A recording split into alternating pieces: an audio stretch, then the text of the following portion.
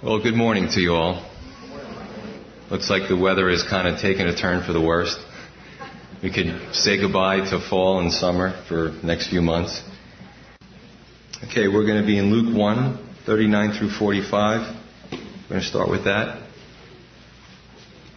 Luke 1, 39. It says, Now Mary arose in those days and went into the hill country with haste to a city of Judah, and entered the house of Zacharias and greeted Elizabeth. And it happened when Elizabeth heard the greeting of Mary that the babe leaped in her womb, and Elizabeth was filled with the Holy Spirit. Then she spoke out with a loud voice and said, Blessed are you among women, and blessed is the fruit of your womb. But why is this granted to me, that the mother of my Lord should come to me? For indeed, as soon as the voice of your greeting sounded in my ears, the babe leaped in my womb for joy. Blessed is she who believed, for there will be a fulfillment of those things which were told her from the Lord. Now, the passage before, if you were here last Sunday, Mary gets the good news about she's going to have the Messiah. She's going to have a baby. So this is what she does. Her response is, the Bible says she went with haste. Mary's excited. She is on fire for the Lord. I mapped out obviously I didn't go there, but I mapped out Nazareth to the hill country of Judah. And it's anywhere between 55 and 70 miles. It's a pretty long trip for a young woman to go by herself. But let's put this in perspective. She's going on a trip. It's not like she puts her shades on, packs her duffel bag, throws it in the BMW, and zoom, zoom, zoom down the Jericho Turnpike. You'll find that funny if you're from New York. But if you really think about it, the way she got down there is either by foot or by donkey. It was a long trip. It could have taken up to a week's journey with a lot of perils. So, that the Christians would be that excited to serve the Lord. That we would be so filled and overflowing that we can't sit still. You know, I do see that excitement here. We're like a family here. People are actually happy. There's a lot of smiles. You know, you're not all falling asleep on me. But people want to come to church. They want to hear the Word of God. Somebody said to me, what is it about the Calvaries that they grow? And I said, it's very simple. It's a simple equation. It's not about who we are as people. It's about going through the Bible verse by verse. People are they're innately attracted to God's Word. Doesn't matter who's up here. People are attracted to the Word of God. So I just pray that we never lose that excitement. And in verse 41, there's a situation where the babe leaps in her womb. Now this is John the Baptist, and he's in the womb of Elizabeth. And Mary's greeting causes him to jump up, to leap somehow, move around in there. You ever heard of that term, quickening? Any of you families raising kids? It's when the baby moves. It's a stage in the development where the baby starts to move and mom gets excited. Dad puts his hand on her belly. It's a pretty neat stage. I remember when my wife was pregnant with my son, and I would work, the afternoon shift. So I would come home at 11:30, and my wife would wake up. She would wait up for me. And when I would walk in the house, my greeting, my voice, maybe the deepness of my voice, every time I did that, I would come home, my wife would say, he moved. It's like he got accustomed to my voice, like Daddy's home. But here, it's something even more amazing, because this goes beyond natural means. This goes beyond the physical realm here.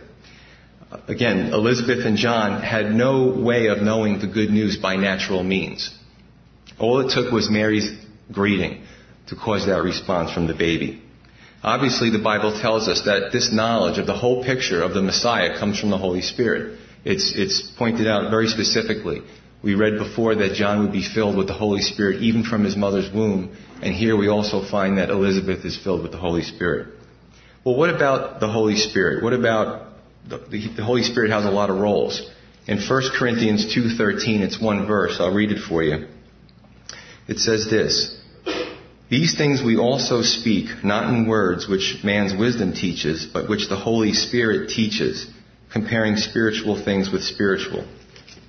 Now that's very important. The Holy Spirit, again, has a lot of roles, and one of the roles of the Holy Spirit is to teach, is to show us things.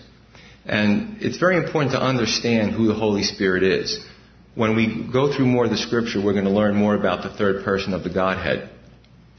And there's always a personal pronoun used with the Holy Spirit. The Bible never says, when speaking about the Holy Spirit, it. The Bible says he. He's a person. And arguably, the Holy Spirit is the most misunderstood person of the Godhead. And some groups teach that the Holy Spirit is like electricity or God's active force. But that's not true, as we'll find out as we read further. And in verse 42, he says, "Then she spoke with a loud voice and said, 'Blessed are you among women, and blessed is the fruit of your womb.'" So, again, Elizabeth has no natural means to know the full gravity of the baby, but the Holy Spirit is explaining it to her. And Elizabeth says the word blessed. In the Greek, the word is eulogia, which is where we get our word eulogy from. And that word literally means, in translating to English, is to be well spoken of. And it says that she is spoken of among women, not above women. And we're going to read about how that's important.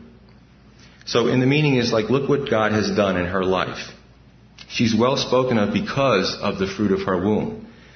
It's a cause for celebration. The Savior of the world is in her womb. That's why she's well spoken of. This whole thing about insight that we gain from the Holy Spirit as believers is interesting. We are sealed with the Holy Spirit. The Bible says the Holy Spirit dwells within inside of us. But the question is, do we always take advantage of this relationship? Well, if we're honest with ourselves, the answer is no. Did you ever do something where the Holy Spirit is warning you, don't do it, or don't say it, and you say it or you do it? Come on, like I'm the only one who's done that. And then afterwards you kind of realize that was the Holy Spirit speaking to me. I shouldn't have done that or said that. And you have to make good on it. I remember an instance, when I do something bad as a Christian, I like to say it was 10 years ago. But it was about 5 years ago, maybe a little bit more. I was working with some other officers on a case or a project, and it wasn't a big deal, but I was working with an older officer on my squad, and later he felt that he didn't like the way I handled it, and he called me a hypocrite. Now, as a Christian, you can curse at us, you can spit on us, but once you say the H word, we get indignant. What? Hypocrite? So we had a little bit of an argument, and then somewhere down the road, we patched things up, because you got to work with these people. They're on your squad. They could be a life and death situation. But over time, the Holy Spirit said to me, look, I told you the first time not to do it. Now I'm telling you to go to him and apologize. So I did go to him and we spoke. And I said, remember that incident? And he said, forget it. It's okay. I said, no, it's not okay. I said, I'm a Christian and I was being a hypocrite and I apologize. Now, fast forward 5 years to today. He took the sergeant's test. He's now my supervisor. Pretty amazing, isn't it? But the good news is that apology and that explanation of my actions went a long way with him. He is so happy for me that I'm a pastor. He actually took a Bible from me and he's starting to read the book of James. Yeah. But again, we have to be able to let the Holy Spirit speak to us, even when we do something stupid, for the Holy Spirit to come later and say, listen, I'm going to make it right for you. If you follow what I'm saying, I'll cover it. But for some of us, it is hard to say I'm sorry. I think by nature, it goes against our flesh. And, a marriage is a succession, a series of saying I'm sorry, reconciling, having an argument, saying I'm sorry. And there's a lot of good stuff in between. But saying I'm sorry is very important, especially in a marriage relationship. And some of you may be convicted right now as I'm speaking and hope that I turn the page and go to something else. But we have to say I'm sorry and we have to mean it. Apologies are very important because an apology is like a confession. You're confessing that you did something wrong and you're trying to reconcile with your spouse. If you don't know how to say you're sorry in a marriage, that's a marriage that's going to be a problem somewhere probably shortly down the road. And even in ministry, apologies.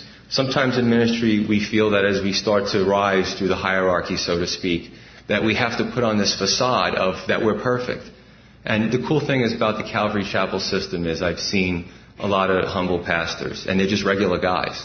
But in ministry, it's also very important to say I'm sorry because we're still going to make mistakes. And we can't get to the point that we're so high on ourselves that people don't want to approach us anymore. We become unapproachable. That's just wrong. In verse 43, it says, Elizabeth says, but why is this granted to me that the mother of my Lord should come to me? She makes a statement here, and really another gift of the Holy Spirit she's got is prophetic utterances. She's really prophesying about the full magnitude of that baby's role. And she's actually humbling herself and saying, look at me compared to the child in your womb. Why are you coming to me? So the whole thing is lit up for her. The whole big picture is she understood before the baby's even born. And 44, again, all it took was a simple from Mary's voice, hello, or greetings, Elizabeth. And as we saw last Sunday, again, John was filled from the womb. 45, blessed is she who believed, for there will be a fulfillment of those things which were told her from the Lord. Blessed, different word than the first word used. Word is Makaria in the Greek, which means how happy, fortunate. Now, it's a common theme here of happiness and fortune in believing God's promises prior to fulfillment. Now, if you look at the time, certainly where Mary was living, there was nothing terribly happy to look forward to. They were under the Roman domination, there was oppression, there was prejudice, and also to look to the religious leaders was not good because they were corrupt, and the people knew it. And there was a big rift between the religious leaders and the common people. So there's nothing to look forward to. I even look at it in our society. During the holiday seasons, there's a thin veneer of joy. But under that, take a ride with me on my job and see what happens as Christmas time approaches. I'll tell you what goes up. Attempted suicides, suicide, robberies, scams, drug overdoses, drunk driving. Do I need to say any more? That's what happens. That's what we face as police in the holiday season. It could be a very depressing time. But I can still maintain joy. I'll still come up here and smile because I have the Lord in my life. And the Lord has given me the abilities to look over those things. And actually, you can turn it around. Let God use you to turn things around. Somebody has quoted the term sphere of influence. People in your sphere of influence. At holiday times, you wouldn't believe what people ask me to do. While we're in briefings, the supervisor will say, tell us something about the Bible. What does the Lord say about today? Or if I go to a place and people are depressed, they're open to prayer. Don't let the ACLU get a hold of the CD. I'll definitely be leaving the force sooner than I thought. But it's all about believing and having hope and trusting in God and His goodness in spite of our circumstances. Okay, so as we continue through Luke 1, there's a little bit written about Mary, not a whole lot, but unfortunately there's a lot of misconceptions that swirl around her. Mary's a victim. She's a victim of overemphasis, people elevating her to the point of godhood, and underemphasis. Other groups look at her like, she's just Mary. They dismiss her. And that's not fair. Either one of those characteristics are not fair to Mary. That's not the true nature of who she is. In 1854, Pope Pius IX proclaimed the Immaculate Conception. Most people don't know what that is. I used to think immaculate means clean, conception is conception, must be Jesus. But that's not what that means. The proclamation of the Immaculate Conception, proclaimed 1800 or so years after her death, says that Mary was born without original sin. Pope Pius XII in 1950 proclaimed Mary didn't die, but she was taken bodily into heaven. That's known as the Assumption of Mary. And of course, in recent times, petitions have been enacted to proclaim her as a co-redemptrix, or elevate her to the status of the godhood. Well, let's see if this fits with the Word of God. It's worth taking a look at. Let's see what Mary says about herself. We're going to read verses 46 through 56. And Mary said, my soul magnifies the Lord, and my spirit has rejoiced in God my Savior, for He has regarded the lowly state of His maidservant. For behold, henceforth all generations will call me blessed. For He who is mighty has done great things for me, and holy is His name. And His mercy is on those who fear Him from generation to generation. He has shown strength with His arm. He has scattered the proud in the imagination of their hearts. He has put down the mighty from their thrones and exalted the lowly. He has filled the hungry with good things, and the rich He has sent away empty. He has helped His servant Israel in remembrance of His mercy, as He spoke to our fathers, to Abraham, and to his seed forever. And Mary remained with her about 3 months, and then returned to her house. So, let's look at the elements of this prayer. The first line, she says, my soul magnifies the Lord. In the Latin, it's Magnificat animea mea Dominum. What that means is my soul magnifies the Lord. Okay. But the first part, Magnificat. And I'm saying that because most of you have heard of Mary's Magnificat.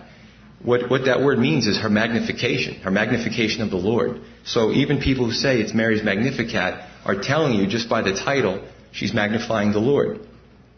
The word for soul in the Greek is psyche, which means our mind, our self, our personality, who makes us who we are. My mind, she says, and everything else that I am exalts the Lord. We have to ask the question to ourselves, does everything about us exalt the Lord? Our speech, not here. I don't expect when everybody is done and we talk that people are going to start using profanity in the hallway. I just don't see it happening. But how is our speech when we're not here? How do we treat our coworkers? How do we treat our subordinates? Do we listen to our supervisors at work? These are a lot of questions. Is everything that we are, who we are, the same in church as it is in the outside? That's the question to ask ourselves. Sadly enough, how do we treat our spouses? How do we treat our kids? Do we provoke them to wrath? Do we love our spouses? Sadly enough, a lot of Christians lead a double life. They're one way in church and in front of the brethren, and they're another way when they're not. As if God doesn't see. God doesn't see. How tragic is that? God sees everything. Let's continue on. Verse 47, she says, and my spirit has rejoiced in God my Savior. She moves now from her mind to her spirit. Spirit is that part of us that is either joined to God or eternally separated from Him. It's the part of us that causes a hunger and thirst for God. It causes us to seek after Him. This is the void. There's a void in our hearts that we erroneously try to fill with drugs, alcohol, sex, looks, success. You put the blanks in there. Fill in the blanks. We try to fill it, but it's erroneous. It won't work. The more we have, the more we're going to want. The only way that our hearts can be satisfied is with a relation to our God and Savior. It's the relationship through the cross, through Jesus Christ. So Mary here exalts God and her spirit is rejoicing in God, her Savior. Now, why would Mary need a Savior? What does a Savior do? A Savior saves us from something tragic, terrible, even death. In the Old Testament, through Isaiah, the Father says that He's the Savior. Jesus also, we know through Scriptures, is the Savior. So what are we being saved from? The answer is, and it's not very popular today, pulpits all around, they want members to come in, and they want people to feel good, so they'll omit words like the blood of Christ, sin, hell. Well, I'm here to tell you, I hate to dampen your mood, there is sin and there is hell. And if we don't believe in Jesus Christ and the sacrifice that God has given us through His Son, through the cross, we're going to hell. It's that simple, and that's just the way it is. So I said it.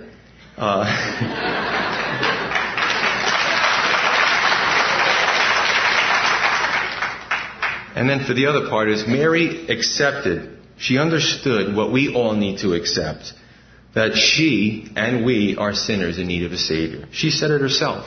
Romans 3:23, all have sinned and fallen short of the glory of God. Romans 3:10 said, there is none righteous, no, not one. Mary is overjoyed, though, that God has provided a Savior for her. And quite frankly, so am I, and so should you be.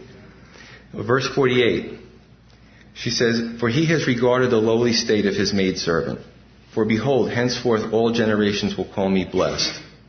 So with her mind she exalts God, with her spirit she is overjoyed about her Savior, and with her body she's a maidservant. She's put herself in a position as a servant, as a slave girl to God, like we spoke of before. Jesus said the humble will be exalted and the proud will be abased. And Mary knows all generations henceforth will call her blessed because of God, how God rewarded her humility. And verse 49, for He who is mighty has done great things for me, and holy is His name. God is so awesome, and we are individually so insignificant, but my God is a personal God, and He's intimately acquainted with me. And Mary is aware of this. She, right now in her prayer, it's just her and the Lord. The whole world kind of just fades away. And right now Mary is at the feet of her God, her Creator, her Father.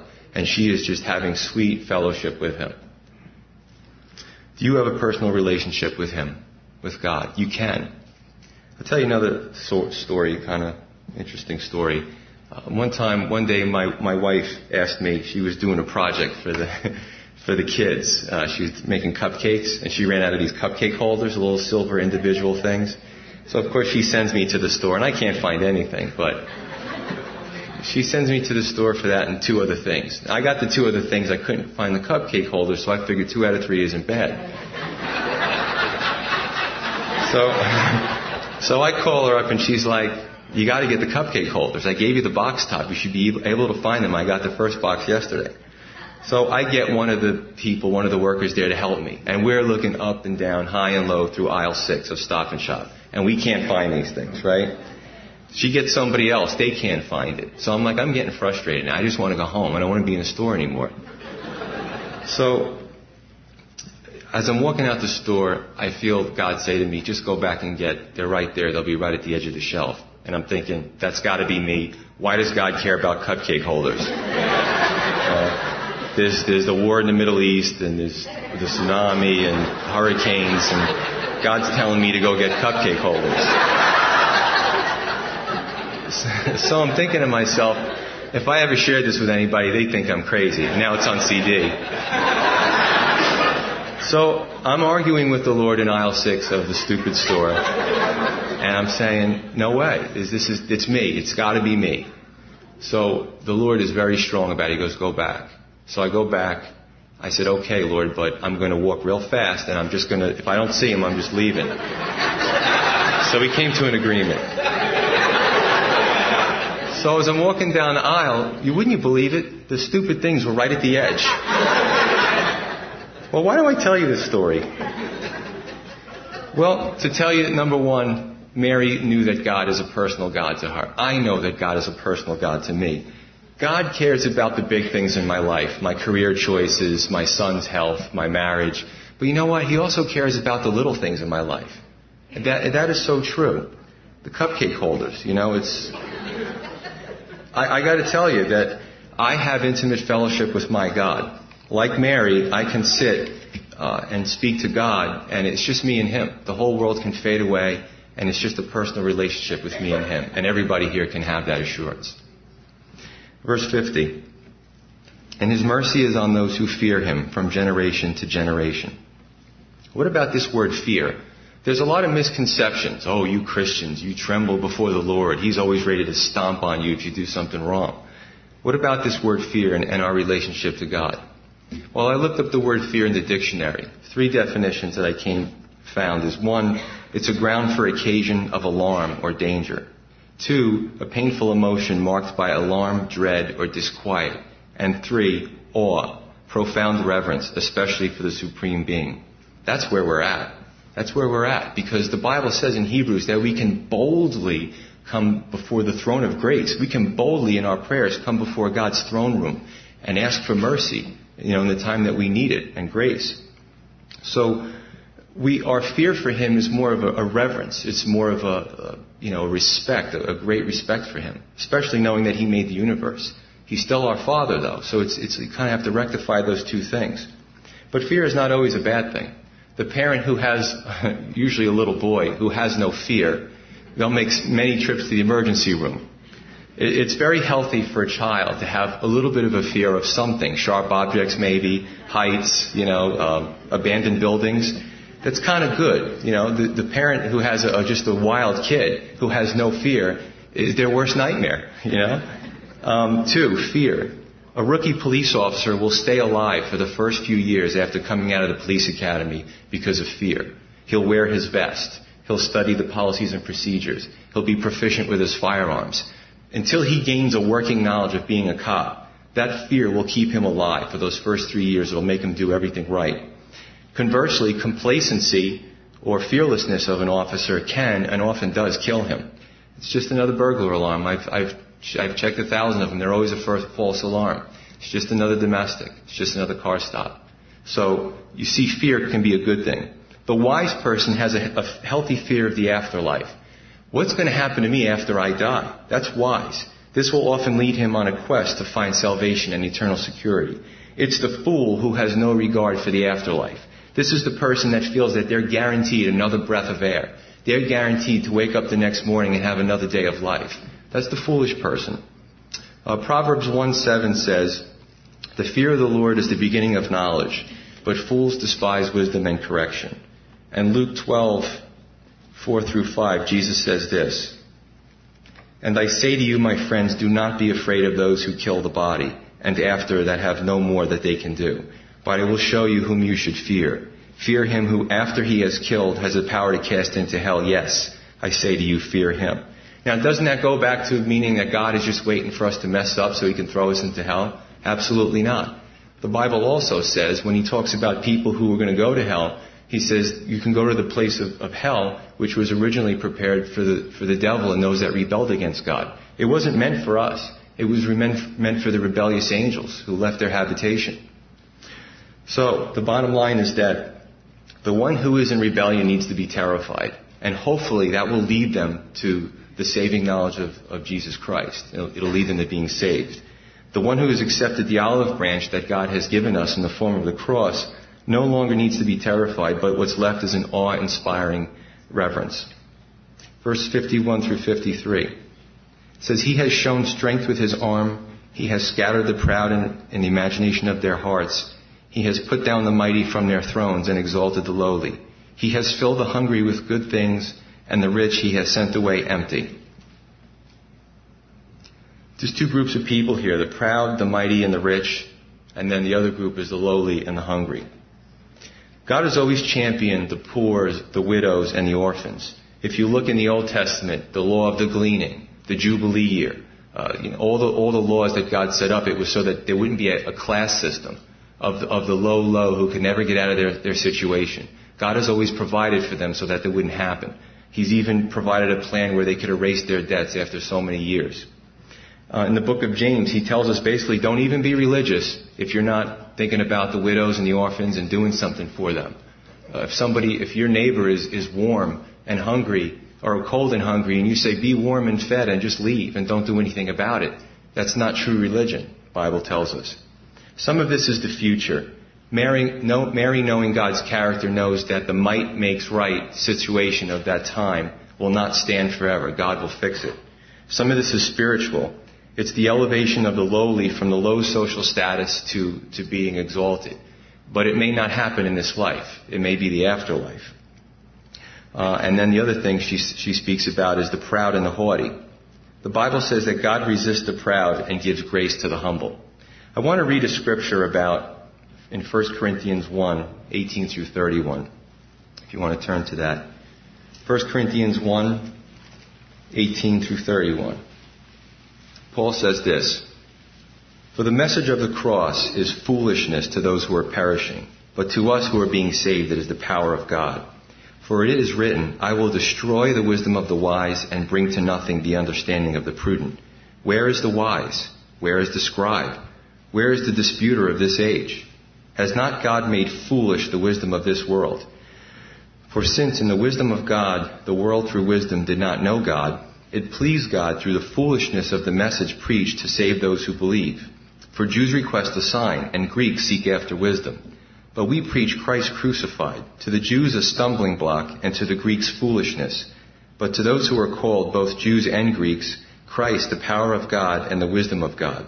Because the foolishness of God is wiser than men, and the weakness of God is stronger than men. For you see your calling, brethren, that not many wise according to the flesh, not many mighty, not many noble are called. But God has chosen the foolish things of the world to put to shame the wise. And God has chosen the weak things of the world to put to shame the things which are mighty.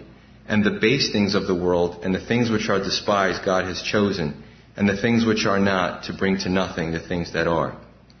That no flesh should glory in his presence. But of him you are in Christ Jesus, who became for us wisdom from God, and righteousness, and sanctification, and redemption. That, as it is written, he who glories, let him glory in the Lord. So, you have wise people in the world, you have even people with their knowledge can be so puffed up. Paul said that knowledge puffs up, but love edifies. They can be so smart and they actually put themselves above people, and they look down on people if they don't have equal intelligence. There's some incredibly smart people whose anti-God prejudice makes them foolish. I think about the whole evolution debate. There's a woman that we know, an older lady that's a family friend of ours, and she's a science teacher in the public schools, and she's an evolutionist. And we talk well, of course friendly, because we still go to her house and she still comes to ours. So it's if you can't do it in love, don't do it at all. If you find yourself being overcome by wanting to debate somebody into the ground, it's not the right spirit. But I remember we were talking about Origin of the Species one time, one of Darwin's books. And I said to her, are you aware that Darwin felt that men were superior to women and that whites were superior to blacks? And she kind of looked at me and was taken aback, like, oh, you saw that. And then she tried to say how that didn't, she was trying to say, well, it was just a theory. Exactly, it's just a theory. But, yeah. But race is based on the premise that whites and Asians evolved at a far faster rate than blacks and indigenous peoples. This premise Hitler used in the 1930s to brainwash the German people into believing that the Jews were Untermenschen, or subhuman. I saw the propaganda films. There was Darwinianism written all over it. And that was so that he could institute his final solution. This stuff is damaging, people. We just kind of it's just evolution. This is damaging. They actually, in the Bronx Zoo many years ago, they put an African pygmy, a dwarf, in a cage with an orangutan. There was a book written about this. Because it's that same Darwinianism to think that people who were tribal people are less humans and they didn't evolve as quickly as we do. It's terrible. I don't always come here up at this pulpit to make people feel warm and fuzzy. There are some insidious, evil things out there that you need to know about and not take lightly. And unfortunately, some of this garbage has crept into the church. Many churches over the years have looked down upon what they called interracial dating. Well, that's assuming that we have different races, but we don't. According to God, we're all here in the same family. Some churches have, even today, religious leaders. They think they become so high and they can just say whatever they want without repercussions. Some religious leaders today even say that Genesis is not literal, it's a fairy tale, and that evolution could have played a part in Genesis. Well, we have a problem with that, because both Christ and Paul reference Adam and Genesis as Adam as a historical person and Genesis as fact. So if we could negate Genesis, we negate Paul's words and Christ's words, we negate the entire New Testament, and we're wasting our time here. We might as well just go out there and start eating, because there's nothing better to do. But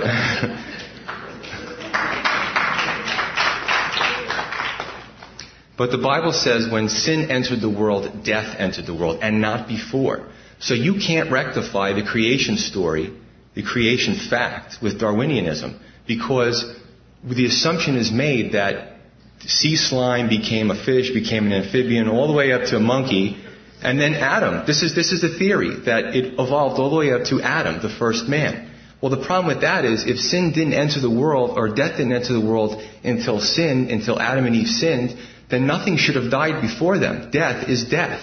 Everything should have lived. But that's not what Darwinianism says.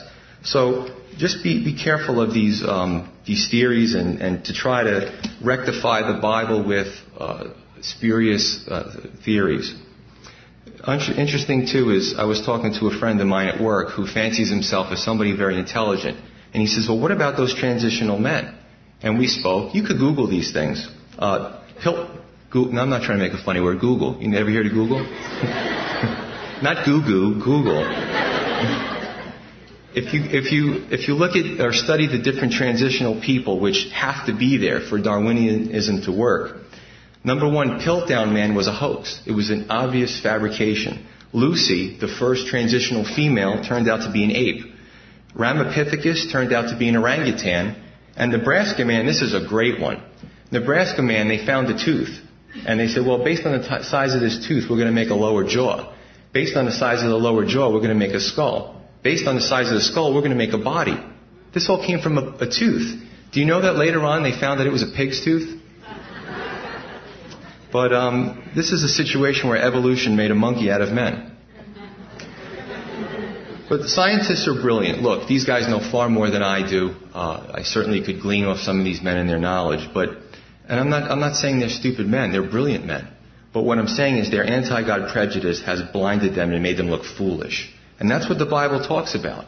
You know, he uses the foolish things to beat the wise, right? Look, I'm up here. But comparing the Lord's race to the world's race, the world's race is we hopelessly evolved from nothing. There's no God. And when we die, we just cease to exist. All we can hope for in this life is to have hopefully evolved from a superior race and enjoy everything while we're here. That's the theory. But basically, look at the school systems. No God. Can't have God. Can't have the Ten Commandments because there's religious overtones to that. Or in a courtroom. Imagine in a courtroom, God forbid, it says don't steal, don't murder. Can't have that because of religious overtones. So you can't say that the kids are taught about evolution, that when they die, that's it. So why wouldn't they live for today and get everything they can? There's no accountability when they die. Might as well get everything, all the toys I can while I'm still here. And we wonder why kids bring guns to school. And we wonder why kids are doing drugs and why they have a sense of hopelessness. Well, it doesn't take a scientist to figure out that if you teach them this stuff, this is what the response is going to be. And unfortunately, a lot of parents think that it's not their job to teach the kids, that everything a kid is taught, shove them off to school and let the school do it. No. One pastor said to me, he has one little girl, and I said, are you going to have another kid? He goes, we're praying about it. He says, every child is a ministry. It's true. Every child is a ministry. The Lord's race, something a little bit better to look forward to, the way Paul speaks of it, is we run the race together as mankind. Not to be superior to one or another. We all come from the same family. We do our personal best, as in the Olympics. It's not one person wins the race and everybody else gets nothing. We do our personal best, as in the Olympics, and we're graded by doing our personal best. And then when we die, we receive gifts. We receive prizes in the forms of crowns that we lay back at the Lord's feet anyway because He gave us the abilities to get those crowns, achievements. And we get to hear from our Father, well done, thy good and faithful servant, enter into the joy of the Lord. Much better picture, isn't it? Verses 54 through 55. He says, He has helped His servant Israel in remembrance of His mercy, as He spoke to our fathers, to Abraham, and to his seed forever.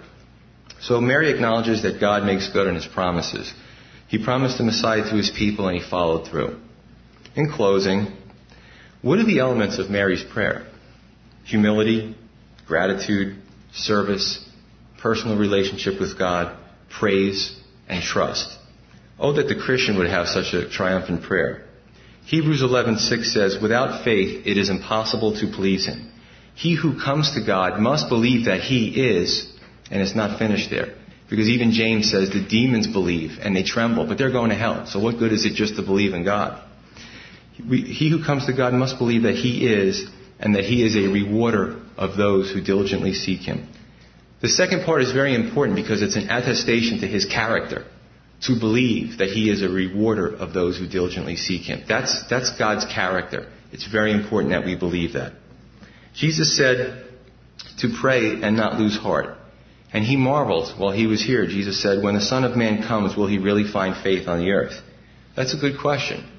More specifically, we live in a country where everything's spiritual. Everybody has a spirituality. But what is true faith? What is true belief? My question is, when the Son of Man comes, will He really find true faith in the churches of God?